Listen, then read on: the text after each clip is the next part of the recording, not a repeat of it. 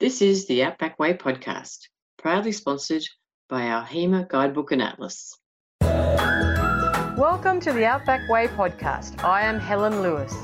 Buckle up as we take you on Australia's longest shortcut, a journey through the heart of Australia. Welcome to the Outback Way podcast. Today it gives me great pleasure to introduce Catherine Patterson from the Carbon Neutral Charitable Fund. Welcome, Catherine, and thank you for joining our podcast. Thanks, Helen. Catherine, we, the Outback Way, since 2011 has been a partner of the Carbon Neutral Charitable Fund by offering our travellers the offset opportunity, which goes directly to your organisation. So I just really was keen to, allow our travellers to know a little bit more about where you actually do your projects and what that looks like. And so that we can, so people that are encouraged to participate in the offset program. Great. Well, thanks for the opportunity to chat about our projects. Excellent. How long has the Carbon Neutral Charitable Fund been around? It's a bit of a mouthful, isn't it? Maybe we should just go, from now on, we might just say CNCF. Yes. We've been around since 2001. We were actually a concept initiated by Men of the Trees, which is now Trillion Trees, to start getting into carbon farming. So, as I said, started in 2001. We became, our own entity in 2007. There's Carbon Neutral now, which is a completely separate entity. We sort of broke off into two entities, and the charitable arm kept going as Carbon Neutral Charitable Fund, and we're two separate entities. So yeah, we've been going for a long time, doing carbon farming and planting trees. Excellent. And so, how many trees have you planted so far through this offset program? Yes, last count we're at 5.525 million trees. I think which is at the end of our financial year in September. Yeah, that's excellent.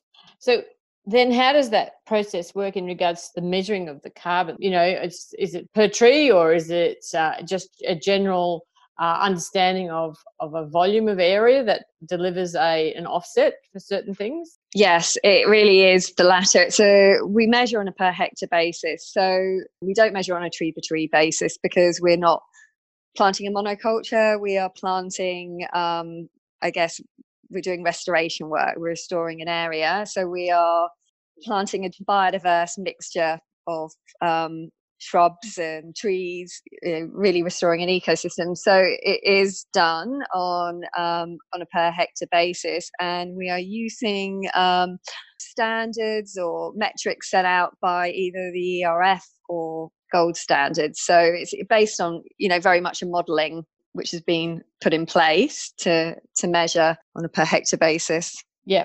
Okay, that's fair enough.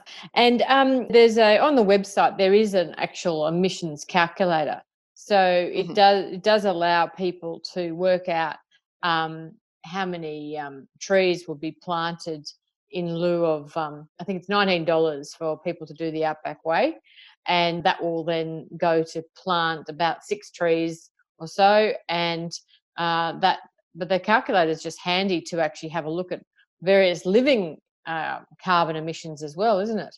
Yes. I mean, it is a very comprehensive calculator. I'm just putting a little warning out there for someone who might be new to the process of calculating their footprint.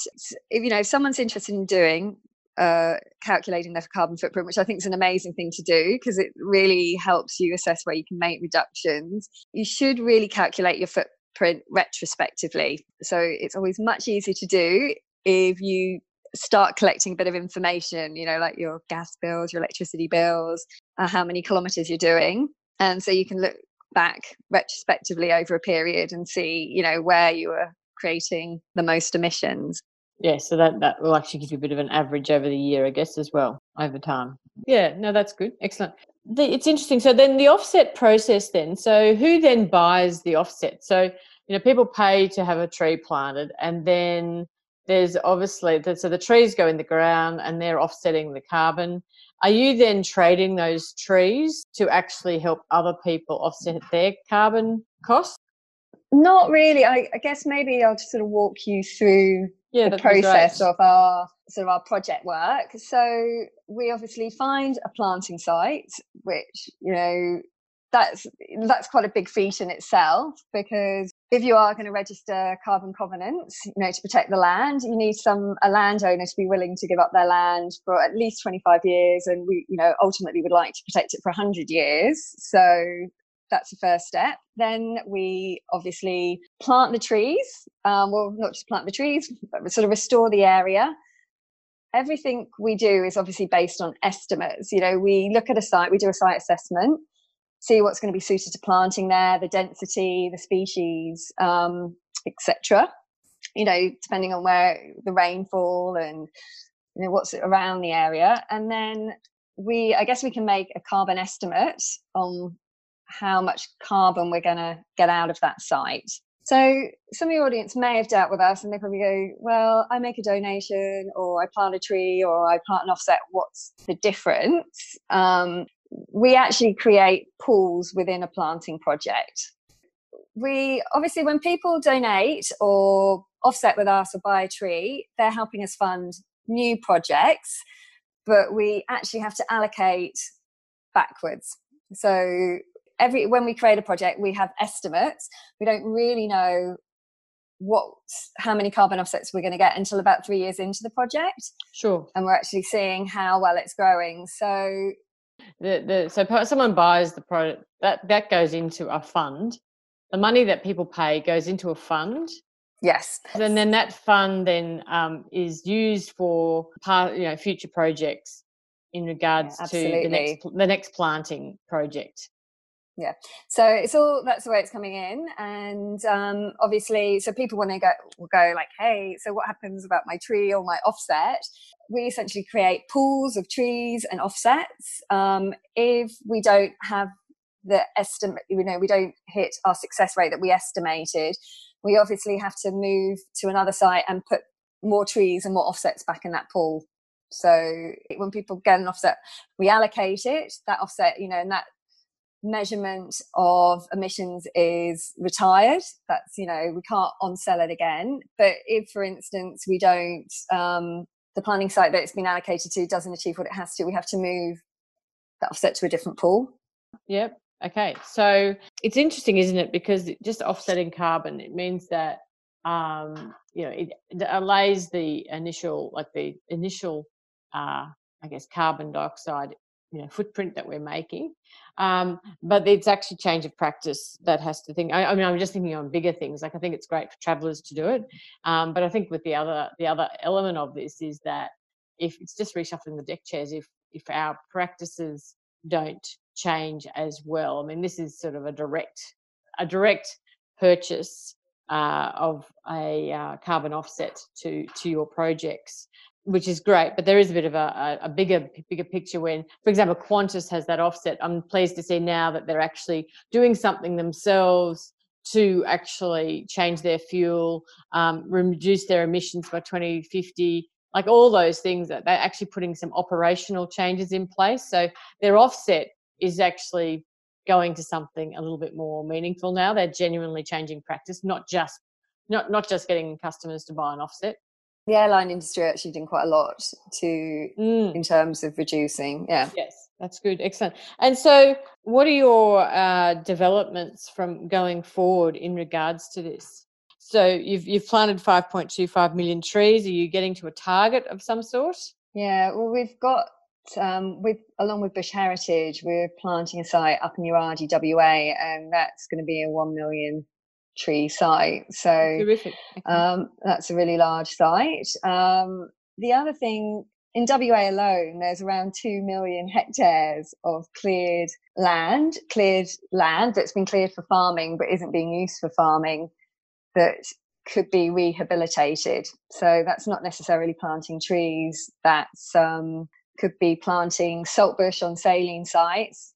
I'm really talking about restorative work, not just planting trees, which all has an impact on carbon reduction.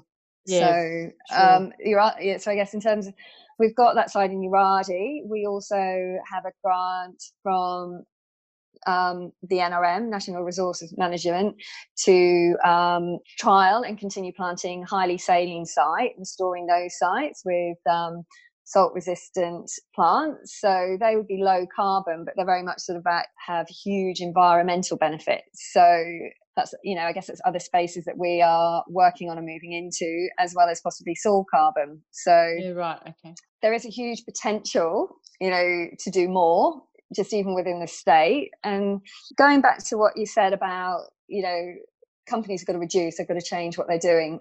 They totally do. Reduction is the most important thing. And, there is not enough land to create the offsets that are needed to offset some of the, like the big mining companies. Like there's just not enough. It can't happen. So reduction is, really the first step for everyone.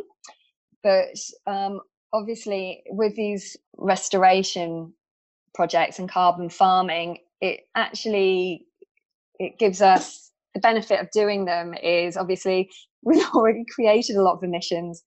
They're already in the atmosphere, and so we need to do something about what we've already done, yes, as well as what we're potentially doing in the future. So and what sort of areas are you expanding into in the future? So as I mentioned, it will be potentially soil carbon. Yep. The working in these highly saline areas is an area that we are really developing. Australia-wide, we're potentially going to lose about 17 million hectares to salinity. So and are you planning salt bush and ground covers and things like that for that? Yes, exactly, very much. All our projects are done with professional contractors. For instance, someone like who's going to be a professor, Justin Johnson from Threshold Environmental. These guys are really, really experienced on landscape restoration. So good. So I guess when we look into it, we're very much looking into creating successful environments. Okay, because I know that with the soil carbon, it's actually obviously a really stable place to store the carbon dioxide, and it brings it in. And I know that in a reasonable, like even in a very good season, we could sequester up to 20 tonnes of carbon dioxide per hectare per year. With pastures, well managed pastures with properly managed livestock. And even in a poor season, it's between sort of 5 to 20 tonnes. So even on a 1,400 hectare place at 5 tonnes a year, it's sequestering 7,000 tonnes of carbon dioxide into the soil. And that obviously feeds the plants and the microbes. But when I equate that back to the Outback Way, that's, one trip is about 1 tonne of carbon dioxide. And so that's 7,000 trips across the Outback Way that 1,400 hectares can actually sequester, which is quite significant. Yeah, absolutely. One good thing about Australia, we've got a lot of land, because soil carbon is, you really are looking at broad acre. Yeah, that's right. Absolutely. And practices that actually enhance that sequestration of the carbon into the soil. So, no, that's very exciting. And so that's a good development. And I guess you are actually involved with the emissions reduction fund. So how is that? How do you engage with those guys? We have a couple of projects which are listed that follow the methodology of the ERF. So our Brickton and Ben Cubbin sites are ERF registered projects. We follow, as I said, it could be the Australian Emissions Reduction Fund, or our projects also quite adhere to the standards of Gold Standard, although they're not certified Gold Standard. Yeah, sure. So, but they're at that level. Which is great. They're at that level, but I get why we don't do it is it's a high cost for sometimes some of the smaller projects to do the auditing and the certifications. And so the Emissions Reduction Fund have actually got a methodology for soil carbon now. So that's also quite exciting. So there's a progress occurring in that area, which is great for the broadacre agriculture guys to get involved as well. Absolutely. It's really trying to incentivize people to do things differently and creating an economic model around that. It's great. Absolutely. And so then I guess there's pretty topical at this time of year about fire and the fire risk. What I guess that's probably one of your biggest risks. How is that mitigated? How is well, I guess managed? I guess you can't control it. Nope, we can't. So it's a really good question, because a lot of people might come to us and go, why are you planting trees in the desert? We're not. We're doing habitat restoration. And obviously, we are at risk. We've got a changing climate. And our projects, as I sort of said, we are having to work with this changing climate, which would include we're not planting as densely in certain areas, because what is happening naturally in these like high bushfire areas, trees are naturally dying off because of they're not getting enough water, so they're thinning out naturally and creating a lot of fuel. So I guess we have to bear in mind when we're planting our risk, which, as I said, less dense, planning with that in mind. We have insurances. We can't, we literally can't stop it. But we have had bushfires at one of our sites in York, and I guess, it wasn't such an issue because it's not, not highly dense area. And then because it's sort of native species, that it's just flourishing again. So it's actually, it's looking really, really good a couple of years on. We just have to plant in mind with our environment, I think, is the biggest thing we're doing at the moment. If you're planting native species, they are fire dependent actually for propagation. So yes, it's actually really interesting how, they will enhance a fire and make a fire hotter, but after the fire, the propagation is prolific with Australian natives. And so it's in a planting, although it might look decimated, give it 3 or 4 years and it'll be probably back to even better. One of the upsides of fire in a native planting area. And I think, as you said, Helen, as well, our native species need it. So, controlled burning, should be happening, but it definitely there's a case for doing it with experts that can do it properly, to sort of manage our landscape. And incorporating grazing animals into some of those areas that are locked up for litter reduction is actually also very valuable. So, and we do allow that, because we are working, a lot of our landholders are farmers, and we do allow grazing by sheep, because it doesn't impact the planting 3 years into the project. When it's up and running, they can introduce them, so it is good. Part of our longer term good management. That's really interesting. And it's certainly something for farmers to be aware of and get involved in. And as you say, it provides an incentive to change practice and do things a bit differently, doesn't it? It's good to meet some of those,